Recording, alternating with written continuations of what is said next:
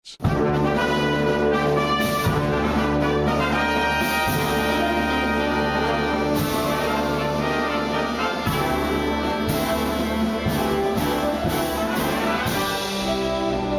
freedom of conscience and religion is being challenged by laws and regulations imposed by secular society. It's time to hear from the top Christian litigators in the nation who have come forward to tell us the truth and help us defend our faith.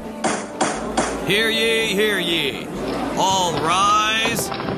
Faith on Trial with Defender of the Faith, Deacon Mike Mano, is in session. And welcome to Faith on Trial. We examine the influence of law and society on people of faith. I'm Deacon Mike Mano, your host, along with Gina Noel, our wonderful co-host, who's sitting here across the table from me. How are you, Gina, this morning? I am well. I'm glad to be back. Yes. I want to thank those that sat in. You did a nice job without me, so appreciate that. Well, we do a job without you, not necessarily a nice job. I think it's always better when you're here. It's always better for me when I'm here. Yeah. I love it. Yes. Yeah, it is. It's not only an interesting message that we have for people that you don't hear just everywhere, but it's kind of fun to do. You know, it is to talk to these people. I was just talking to my wife the other day, and I was mentioning, you know, with this show, look at all the people that I've had to visit with that I would have never visited with before. Father Tad Prohochek, who's the expert on bioethics, Catholic That's right. Bioethics. That's huge. You can't just pick up the phone and give him a call. No, and nobody.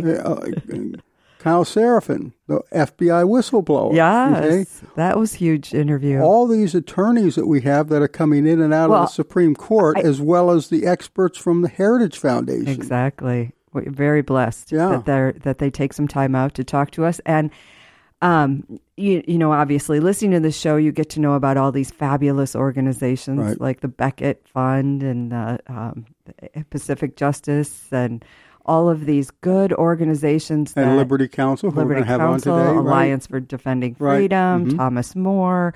We also have on today. Right. I had no idea there were so many good and blessed people in this world that are fighting for each of us to be able to have the freedom under the Constitution. Right. And they all support themselves on the basis of contributions made to them. Yes. Tax-deductible contributions that are made to people. And when you think about it, God bless all those people that share their resources with the people who do this work. Right. Well, we've got a couple of them today on the program. Yes. One is David Schmid, who is the Senior Litigation Counsel for the Liberty Counsel, who's going to talk to us about this case, Missouri versus Biden. This was the ruling that was handed down on the 4th of July about censorship by the government. That judge was amazing that he did that. That's a 155-page thing, and So we'll talk to David about that, and we'll see. It's a document that really helps us understand our rights under the First Amendment, and I am so glad we're highlighting it here today. Yeah, we'll have to put a link up on our Facebook and thing blog. So that people can find it. That's right. And then after that, we're going to talk to Tom Brejcha, who is the president and chief counsel for the Thomas More Society. He's going to give us an update on the David Daleiden case. And of course, you remember David Daleiden was the citizen journalist who was taping all these conversations with Planned Parenthood officials about the purchase and sale of aborted baby parts. Exactly. And they came after him with an army, it seems like, and he's been in legal trouble rather than prosecuting the Planned Parenthood establishments that were breaking the law. Right. They found ways to prosecute him. That's right, and that's still going on. We're now up to the level of perhaps the Supreme Court of the United States for a couple of cases. So we'll talk to Tom about that in a little bit. Do you have a prayer to open us up with? I do. I have a prayer for peace today. In the name of the Father, and the Son, and the Holy Spirit. Amen. God of peace, bring your peace to our violent world. Peace in the hearts of all men and women, and peace among the nations of this earth. Turn to your way of love those whose hearts and minds are consumed with hatred. Strengthen us all in hope, and give us the wisdom and the courage to work tirelessly for a world where true peace and love reign among the nations and in the hearts of all. Amen. Amen. And thank you very much. And we're going to be right back with David Schmid in just a minute. You're listening to Faith on Trial on Iowa Catholic Radio. And we're back. You're listening to Faith on Trial on Iowa Catholic Radio. And right now we have with us Daniel Schmid. I think I called him David at the opening, and it's Daniel. But anyway, he is the Senior Litigation Counsel for Liberty Counsel, and he's going to talk to us about this case that had an interesting opinion delivered to us on the 4th of July. So, Daniel, what is the genesis of this case? It's Missouri versus Biden. What were the allegations, and what is it that the judge is telling us? Well, what occurred, as most of your listeners will probably be familiar with already. We hope. If they're paying attention, we hope. Is that the social media companies, in conjunction with the federal government and at the behest of the federal government, including the Biden administration, Dr. Fauci, and many others, embarked on a mission to silence and suppress the ideas and speech of conservatives. And it went from all manner of issues to discussions of COVID-19 origins, discussion of the insanity and unconstitutionality of COVID lockdowns, to the dangers and the unconstitutional mandates related to the COVID vaccines, all the way down to a suppression of election information concerning the Hunter Biden laptop story and other things, where the federal government was specifically sending emails. I mean, there's 86 pages of factual recitations that show everything that the federal government did to demand that Facebook and Twitter and YouTube and the other social media giants suppress or block various conservative voices from speaking because they didn't want the information out there, because they didn't like the viewpoint, and they wanted to suppress truth because, as we know from the last 3 years, the federal government's been lying to them, and they didn't want people talking about their lies. What the judge did in the Missouri v. Biden case is enjoin the federal government from being able to do that. All right. He said you are not permitted to have a private company do that which the First Amendment would prohibit you from doing. Yeah, censorship by proxy. It's exactly what it was. It's censorship by proxy. The federal government does not control these platforms, and if it was taking place in a government square, like in a street or a sidewalk or a park, where somebody could stand up and let their voice be heard, the government could not suppress that. The First Amendment would prohibit it. Well, in today's technological age, Facebook and Twitter and YouTube and many of these other platforms are somewhat the modern-day marketplace.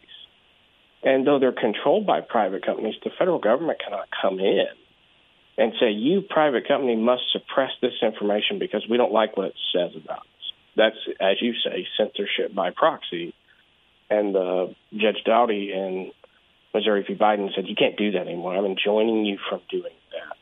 And the irony should not be lost on your listeners that it was done on Independence Day. Yeah. No, that's what we said when we began the show. It was brilliant that this judge used a holiday, like it isn't even one of his working days. Yeah, this holiday especially. Right, the 4th of July. It's not even a day that he would technically be at work, and he released the injunction. Yeah, well, I guess. Yeah, my suspicion is he knew that. I don't think the irony was lost on him either, because the opinion's 155 pages. It takes a long time to write a 155-page opinion. And my suspicion is he had it complete and was waiting to release it on Independence Day for the very fact of its irony. Yeah. And it shocks me that, I know that the plaintiffs delivered quite a bit of evidence, volumes of it, from what I understand. But of the 155 pages, 86 of them were just the facts of the case. The evidence that this was, if you had any doubt about this happening, just read the opinion, because it lists, 86 pages worth of incidences. It does, and it goes through every various entity from the Biden administration officials themselves that were at the White House to the FBI, to Dr. Fauci and his prior organization, to the CDC, to the CISA, they call it the Cybersecurity and Infrastructure Agency.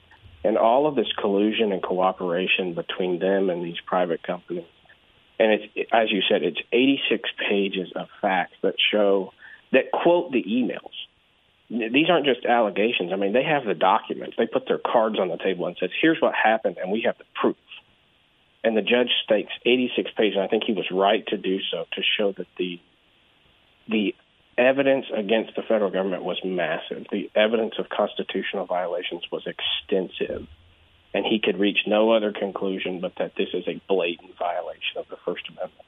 I mean, as I said, he's quoting the emails and the documents and the letters that they have. It's astounding what these White House officials and other government officials were telling the social media companies. Yeah, and we learned part of that from the Twitter files that came out by the journalist that Elon Musk had going through those records. And I think also we've got a populace that generally has lost a lot of faith in the institutions of government these days. I think that's correct, and I think it's the loss of faith is warranted. Mm-hmm. When you have a case like this that demonstrates the extent to which the federal government will go to silence the free speech of individuals in this country, a right that is enshrined in the First Amendment, you ought to have lost faith in your government. Right. You ought to lose faith in the government when they lie to you blatantly over and over and over again for 3 years with the COVID nonsense, and then for many other years about election interference and other things about the Trump administration and other things about the Biden administration. They will go to extensive lengths to suppress anything that makes conservatives look good or that tells the truth of the blatantly unconstitutional actions of the federal government, and will suppress any story that tells bad evidence or suggests bad acting on part of a Democratic administration. And given that, if the 3 years of COVID nonsense was not enough to allow you to lose faith in your federal government, this would certainly have to do it. Now, one of the problems... And it's not that we're guessing anymore. We have the evidence. Yeah. The information that goes to the public, though, is something that's kind of I'm skeptical of it because the news media the mainstream media anyway, is not carrying this story. Yeah, the effect of this is muted in the national news, for sure. Yeah, and that's a shame, isn't it? What used to be the so-called Fourth Estate is now just part and parcel of the Democratic operative machine to lie to us about it's extensive. It's not just on small things. These are big things. Right. On the safety of a vaccine that somebody's going to inject into their body, on the origins of a disease that killed lots of people and caused lockdown and ended businesses that had been in operation for decades, and the harms that befell children from not being in school and the elderly who weren't able to see their loved ones before they passed away. Over and over and over again, they suppressed information that could have saved lives and helped people. And that's unforgivable, in my opinion, and it should be unconscionable for anyone working in the government who's there to serve the people, to outright lie to them to advance an agenda. So they're there to serve their party, I think. Go ahead, Jim. Right. You point out it's unconscionable and they should be sorry. I watched the 4 hours of the Representative Chairman Jim Jordan's committee yesterday in the U.S. House. They had FBI Director Christopher Wray on the stand, and there is no remorse. And in fact, one of the representatives had asked him about this particular injunction, and his attitude was kind of like, meh. And his justification, I thought, was very interesting. He thought that that the FBI should still be able to communicate with the social media organizations, companies, so that they can monitor speech from foreign actors. So that's what he's using as an opportunity to continue these relationships with these organizations and companies, social media companies. But what are the rights when it comes exactly? But what are the rights of? Can we censor speech from foreign actors? Is that even allowed under the First Amendment?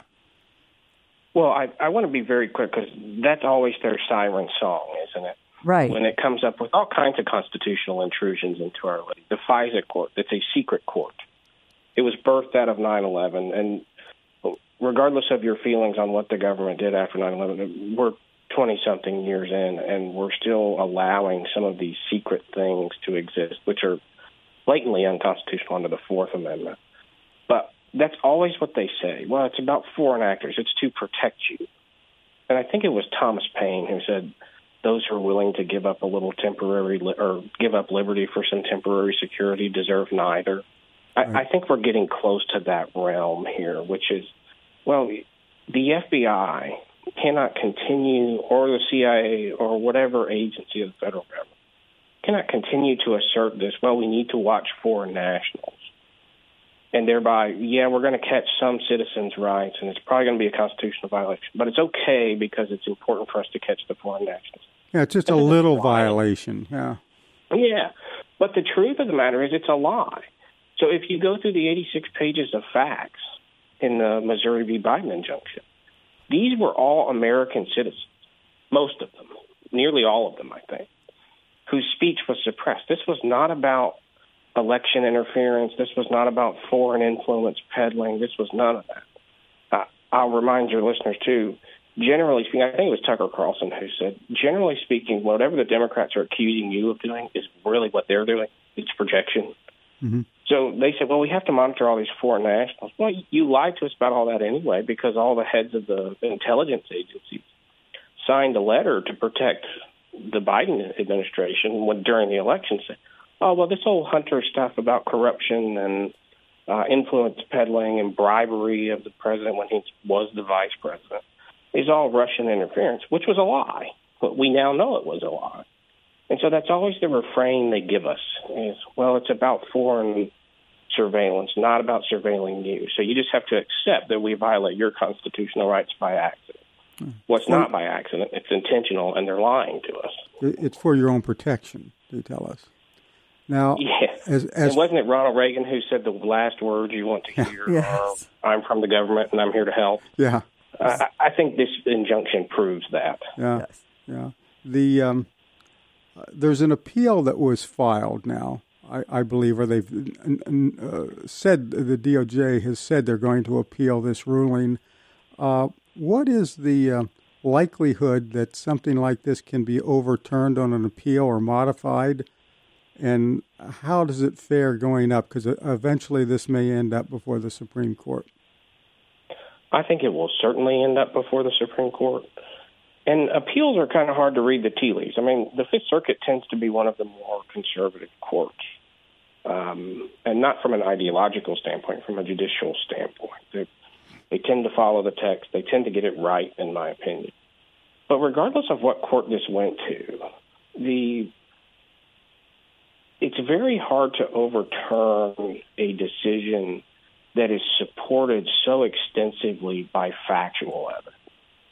Sometimes a court will look at it and say, well, yeah, that was allegation. We don't really have the proof of it.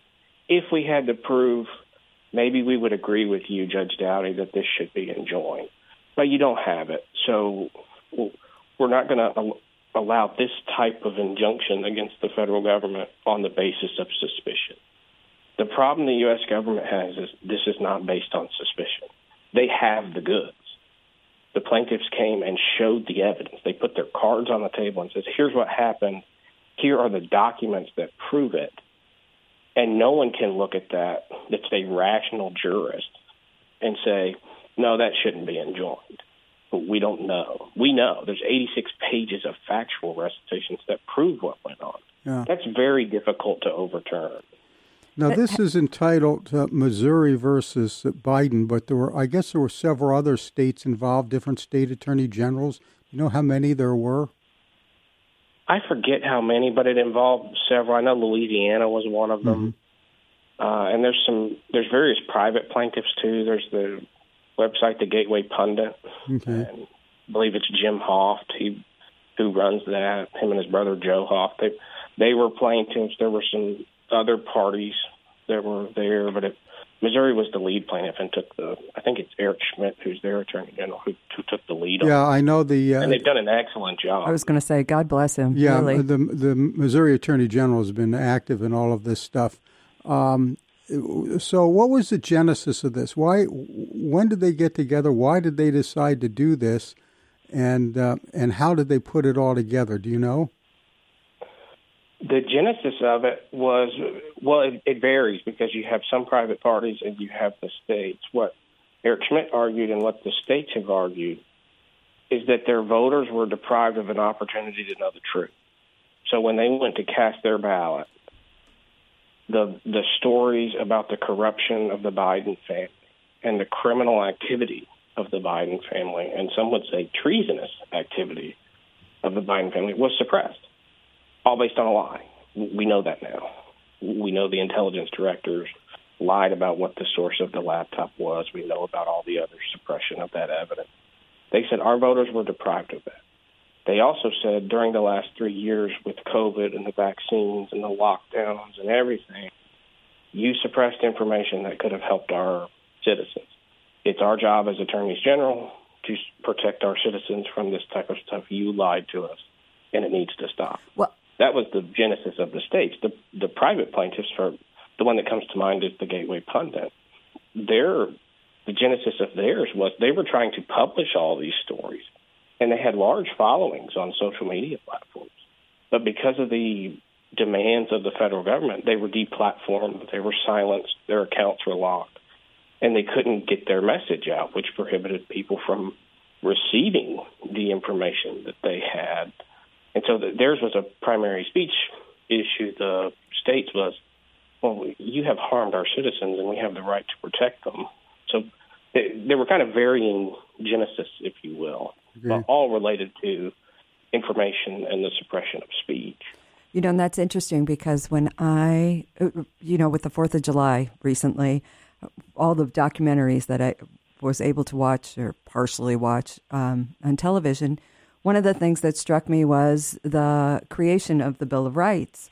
And, the states liked the Constitution, but they were just a little worried about a tyrannical government. And that was the genesis. A bargain to get it. Right. That was the ratified. Genesis of the First Amendment. And this case is exactly what our founders needed for our states to have that autonomy from the tyranny of our federal government.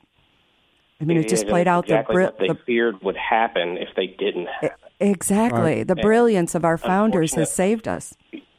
Their brilliance is proved time and again. And it's a scary world we live in when the very officials who are tasked with protecting constitutional rights are usually the ones violating. Yeah. Right. That should shock the conscience. That's of a goosebump statement. Exactly. If that does not drive you to the polls to get rid of these people and to stand up and demand a change, I don't know whatever would. Right. Yeah. Because you're going to lose the republic you were given if we don't get these tyrannical, essentially dictatorial federal government officials out of office. It's a they republic. have no respect for the Constitution. They have no respect for the principles this country was founded on. Right. It's a republic if you can keep it. Right. That's what Franklin said. Right. That was the answer he gave. Answer he gave. So I've got the two things, and I'll get back to Gina. I understand that there is an exception for law enforcement activities that the DOJ and the FBI can, I suppose, contact certain media outlets if they're involved in some type of law enforcement operation. Is that correct? Yes, I believe Judge Dowdy clarified that. What happened after the injunction was they asked him to stay his injunction because they said it's far too broad and we can't do our jobs. Once again, and Tina said based on the hearing yesterday, Director Ray and many of the other officials, they're just lying about that anyway. But the injunction doesn't prohibit the government. If they have a valid justification for saying, no, this is criminal activity, you have to shut that down. There are certain exceptions to the First Amendment, threats, defamation, obscenity, some of those things, inciting violence. No one says that the government can't do those things. But what it cannot do, and what the injunction prohibits them from doing, is reaching out and saying, hey, the Catholic News Network or the Gateway Pundit or any other conservative viewpoint, or liberal viewpoint for that matter, you can't contact a platform and say, make them be quiet, deplatform them, silence them because we don't like what they're saying. Yeah. But not criminal. It's just what they're saying. It's their speech. Yeah. The answer to speech you don't like is more speech. It's not to silence the speech you don't like. That's right. And the other question I had is Liberty Counsel involved in any way? Are you going to be filing amicus briefs as this goes up the... We did not in the district court, but I suspect on appeal we will. Okay. Because the issues are too fundamental to our freedoms to ignore. And every organization that has an interest in this, and every organization should be willing to stand up and say, enough's enough. And we can find out more 86 pages of documents prove enough's enough, and it's time to shut it down. And we can find out more about what you are doing at lc.org. Is that correct? Yes, sir. And you can also find out about this and many other matters. And you can also make a contribution to Liberty Counsel. These people are out there fighting for our rights, and they need help doing it. So if you have some spare change and you might want to do that, send that along. Gina, did you have something else that you wanted to? No. Well, I mean, in the wrap, we'll talk about how this affects people of faith. I mean, it's our First Amendment rights. That's what we do. What we do. Okay. Thank you, Daniel. Certainly. Daniel Schmid, who is the Senior Litigation Counsel for Liberty Counsel. Thank you for joining us. And we will be in touch as this passes through the judicial chain here. All right, we're going to take a short break right now, and we will be back in just a couple of minutes. You're listening to Faith on Trial on Iowa Catholic Radio. And we're back. You're listening to Faith on Trial on Iowa Catholic Radio. And next up is Tom Brejcha, who is the president and chief counsel for the Thomas More Society, who has been intimately involved in the David Daleiden case. And if you don't remember David Daleiden, David is the citizen journalist who did some undercover activity showing that how Planned Parenthood was involved in the sale of aborted baby parts. So, Tom, how are you this morning? I'm doing okay. How are you? Very good, and we're okay here. Let's give the kind of the short story, the elevator pitch story of what the genesis of this litigation is with David Daleiden. Well, it goes back 7 years. Hard to believe how time has gone by. We've been struggling in the lower courts, and now suddenly we're at the doorstep of the U.S. Supreme Court. It all started when young David Daleiden,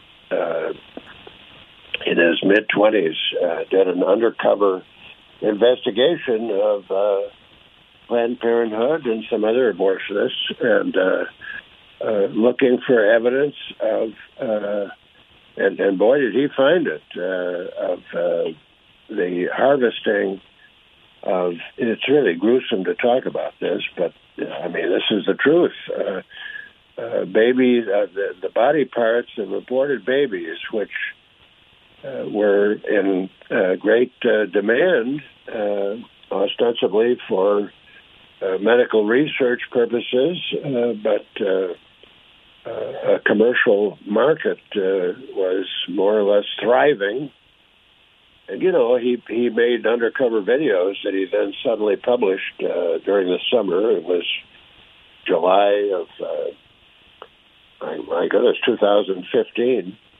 And it had a huge impact. I remember there was one in particular where the chief medical officer for Planned Parenthood nationwide was chewing on salad and drinking wine while talking about the most horrible things.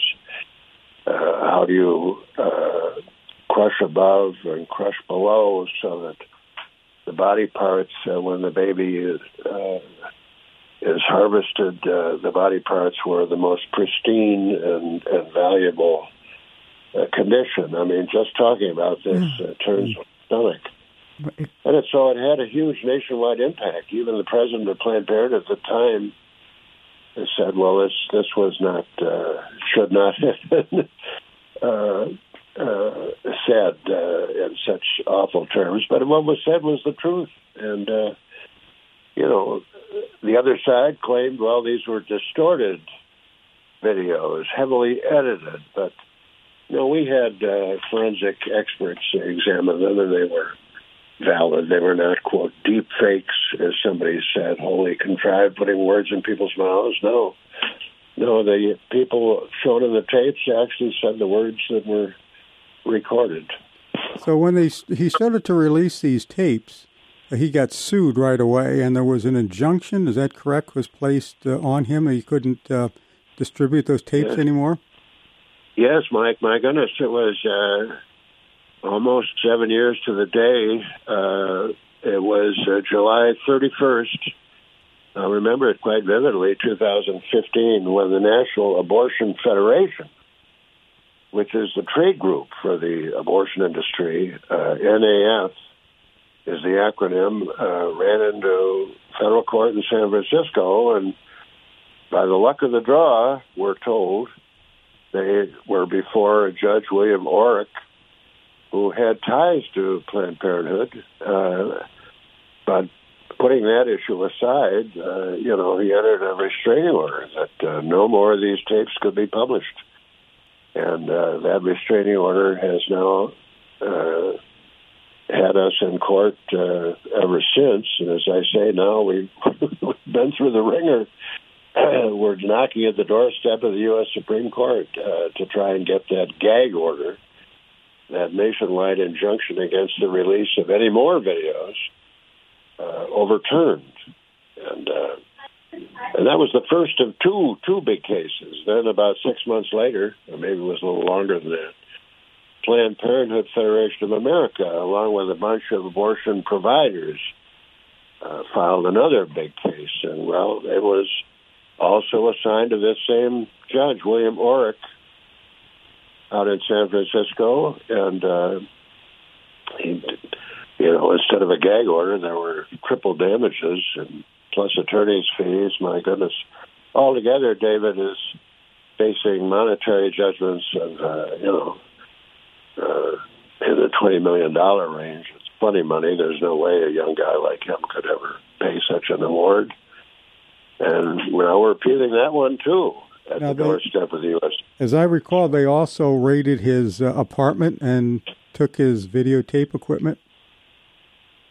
Well, that was as if the $20 million gag order lawsuits were not enough. They prevailed on their political allies running the state of California, and these are familiar names. The Attorney General at the time was a lady named Kamala Harris. Right. She's now become the Vice President of the United States. And has Talk about demonstrated to us her complete incompetence.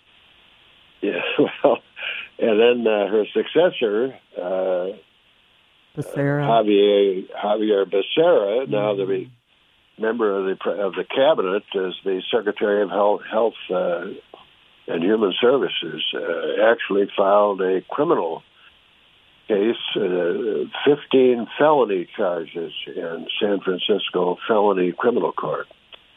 That's now set for trial. So here we are at crunch time. It's set for November the 3rd. It may or may not proceed then. There may be some skirmishing. We've got some new defenses that just were raised now by a higher court out in California, a federal court, and we're going to bring them. So, as I say, after all these years, it's now coming to a head. Okay, now you've filed your petition for review by the Supreme Court. I guess on both these cases, the fines and the main case itself. They're both main cases. One is this gag order case by the trade group, NAF, and Planned Parenthood is a member of that group. So you see, they're behind this thing. They're the major abortion provider all over the United States.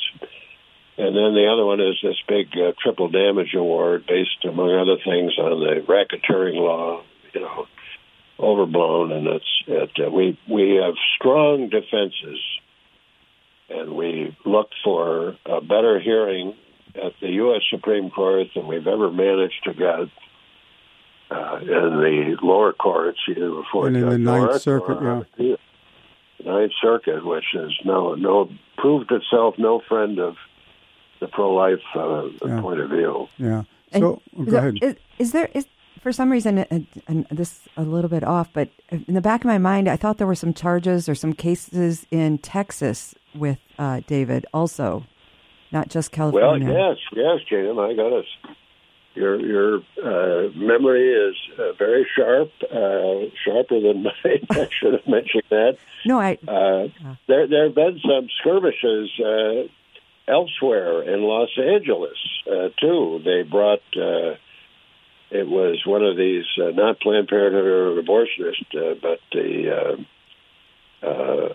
fetal tissue middleman company, if you could. The people who buy the body parts, oh, goodness, what a terrible thing to say. It's from the abortion providers and then resell them to the research. So Stem Cell was the name of that company, and they sued for a gag order against criticism of them. David had videotaped their CEO, and that was thrown out. It was thrown out on the same basis that we're asking the U.S. Supreme Court all these years later to throw out the gag order entered by Judge Orrick. And then there was another criminal case in Houston, Texas. And yes, with God's grace and some good legal help from a guy named Jonathan Mitchell, former Solicitor General of Texas, with whom we've been working ever since, we got that there was one big felony charge, and we got that one thrown out. Okay. Yeah. And, well, that's good. The district attorney who brought that case was not reelected. It was thrown out for misconduct. And of course, it was also flawed on its face. All right, now we have some wins. We have the main cases here that are now subject to an appeal to the Supreme Court. Do we know how long it's going to take? Of course, it's hard to guess, I suppose, with the Supreme Court, before we hear whether or not they're actually going to hear the case, and what is the probability that they're going to accept the case? Well, I've had a few trips to the Supreme Court in my too many years of law practice, and the odds against the Supreme Court hearing anybody's appeal are 100 to 1 adverse, or worse than that. And yet, I expect a ruling here before the next term of the Supreme Court begins, which is the first Monday in October. Mm-hmm. I would expect that, the other side, for example, let me say this, said to the court when we first filed the appeal, we don't even need to respond to this. We will give up any right to respond, which is a tactic to say, well, this isn't even worth our time to answer. And it's certainly not worth yours talking to the justices of the Supreme Court. Well, guess what? Within a week, the Supreme Court ordered them to file a response. That was a very, very positive sign to us, and indeed one that I would have expected. This is a major case. It's gone before Congress. Congressional reports and Senate reports were issued about it. It occupied the attention of the country for quite a while until it kind of faded with all this litigating going on in the lower courts. So, I expect, frankly, the answer will be yes, that they're going to hear not only the gag order case, but this damages case. After the Dobbs case last year, abortion is kind of one of the most prominent, if it wasn't already, it's certainly a very prominent public issue now. And here is these two cases that involve legal issues that are fundamental and clash. The California decisions, Judge Orrick decisions, are in sharp conflict with established federal law, especially the First Amendment, rights of free speech and free press. I think they're going to say yes. That was going to be my point. That to me, this seems like clearly a First Amendment rights case for free speech.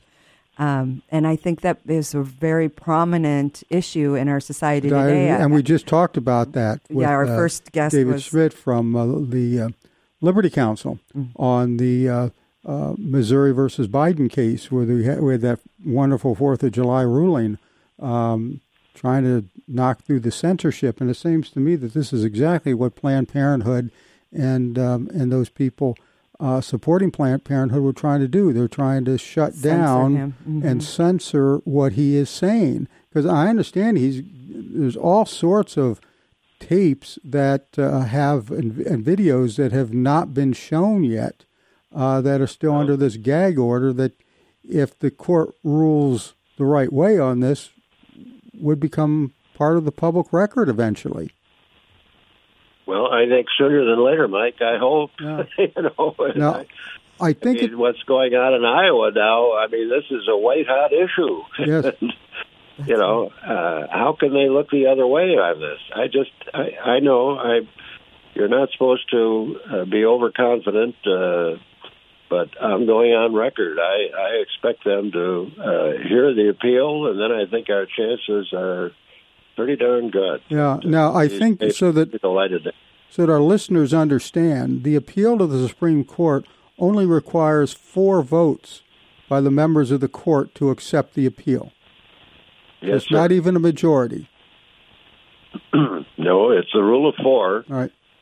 To get through the door for a full dress hearing, and then people say the most important rule of law in the country is the rule of 5. Whatever 5 justices of the U.S. Supreme Court agree on, well, that's the law of the land. Pardon me, excuse me. I just think that, the gag order issue, we call it a gag order. It's, of course, the formal word is injunction. This is what we call a prior restraint on free speech. And it's just coincidental that Daniel Ellsberg, who was the whistleblower, some people call him the traitor, turned over Pentagon Papers. Top secret documents on the Pentagon Papers. He just died within the month, or a little more than a month ago. And rest his soul. He gave these papers on the Vietnam War top secret to the New York Times and the Washington Post, who published them. And they the government ran to court. Vietnam War was still going on. And they said, this is a national secret, and we can't let them publish any more of them. And the Supreme Court said, no, this free speech is so important, even national secrets can't be suppressed. And how far we've come. Yeah. Yeah. Now, how are we going to keep these tapes, even the ones that are already published, I think are going to be news to a lot of younger people who weren't paying attention, that weren't even around. Oh, yeah. Some of those conversations that I've seen are going to be devastating for Planned Parenthood and the body part selling industry, I guess. Well, if the injunction holds and the government can't censor speech through our social media, and David Daleiden's gag order is lifted and he's able to distribute this information, hearts and minds will change. I think so. I think more people will understand why states like Iowa have limited abortion as much as they have, because it's been so abused. Right. It's safe and rare. It's never occurred. Now, Tom, I know that everything the Thomas More Society does is done pro bono for the people that you are representing, and I know you have a website. It's thomasmoresociety.org, where we can find out more about what you are doing, and we can also find out where and how we can, if we have spare change, we can make a donation to the cause. Well, we would certainly appreciate it. The expenses are high because we're at this critical time. Well, and the stakes are high, too. We're not sparing expense. Yeah. Well, we appreciate it. You can see online how to contribute, and it's More spelled with one O, M-O-R-E. We're not the paint company. Right. It has two O's. A lot of people get confused. That's a good way to remember. But in any event, it's a very, very critical time we're living through, and if that were true at any time, it's more than true in the ordinary sense at this time. So we also need lots of prayers to sustain. It's a spiritual battle, not just a physical one and a legalistic one, and we're hoping for the best. Very good. We're looking for a redemptive moment. We're praying for you, and we are hoping that the court will hear this case, because I think the court will see through this. But anyway, thank you for joining us today, Tom Brejcha from the Thomas More Society, who's the president and chief counsel there in Chicago. We thank you for joining us, and we'll be in touch later. Thank you very much. Certainly. Thanks for the update. God bless. Thank you. And we will be we're right back after these messages. You're listening to Faith on Trial on Iowa Catholic Radio. We're back. You're listening to Faith on Trial on Iowa Catholic Radio. Gina, interesting cases today. We say that every week. Well, they sound really very different. You know, you would think that these are two very different cases, but underlying, and what do they have to do with people of faith? Right. But they have everything to do with an American who wants to practice their faith in this country under the freedoms of our First Amendment in the Bill of Rights. And I think we clearly pointed that out, and that's why these organizations work so hard to solidify our rights under the First Amendment. You know, if we don't have the right of free expression, that First Amendment right, it's an erosion then. We can't evangelize. Exactly. And you see this happening in some places that are evangelizing, and they're saying, oh, that's disinformation. You got to cut that out. There are actually attacks against certain churches around the country, and you probably guess which states those are in, where the churches are being muzzled in many respects, or have been muzzled. Fortunately, we've got a lot of good court rulings lately, and with the Supreme Court we have now, hopefully we'll get some more good court rulings. But it is critically important to us as Christians, if we're going to evangelize, to be able to have this right, and also the right to live out our faith. It's not just being evangelists. It's living the faith. You know, that's what we're called to do. And when they're shutting down churches and all that, can't do that. And being a person of faith means speaking the truth. And when your truth is muzzled or censored or gagged or injuncted, if that's a word, that is not what our founders expected of us, and the states that wanted those rights guaranteed for the citizens of their states. Right. So God bless the attorney generals from the different states that are providing those protections for their citizens and fighting for those rights. Yes, we certainly... and for all of you who pray for these leaders and elected officials, that's so important. This week here in Iowa, we passed the heartbeat legislation after 5 years of hard work, and I don't believe that we'd be at this place if it wasn't for the prayers of the good people in Iowa and throughout this country. There are already lawsuits being filed to stop it. It hasn't even been signed. It will be signed tomorrow. Right. Governor Reynolds says she will sign it tomorrow, so it will become law, and we'll see how long it takes for somebody to get an injunction, a pre-enforcement injunction to halt that. But I think they're getting a little on thin ice this time, especially after the Dobbs decision. Well, the electorate, how can I say this? I don't believe that they understand what abortion truly is, or what it has become in this country, in our state, and how important it is to the economy of the people who are involved in it. So it's important for people to be able to express their opinions and their ideas so that we can have a conversation about the brutality and the barbaric nature of abortion. I think you get David Daleiden's injunction lifted. We're going to find a lot more people that are going to recognize those facts. All right, it's about time now for our Defender's Prayer so we can end. St. Michael the Archangel, defend us in battle, be our protection against the wickedness and snares of the devil. May God rebuke him, we humbly pray, and do thou, O Prince of the heavenly host, by the power of God, thrust into hell Satan and all the evil spirits who prowl about the world, seeking the ruin of souls. Amen. Thanks to all of our guests and our listeners. And don't forget to check out our entire broadcast schedule on iowacatholicradio.com, where you can check out our podcast. And remember, you can see any of our old podcasts there. So please look at that. And remember, you can see my writings in The Wanderer every week, and you can check that out at thewandererpress.com. Thank you all for listening. We're finished for today. We'll be back again next time with another edition of Faith on Trial. Until then, have a blessed and peaceful week. Our freedom of conscience and religion is being challenged by laws and regulations imposed by secular society.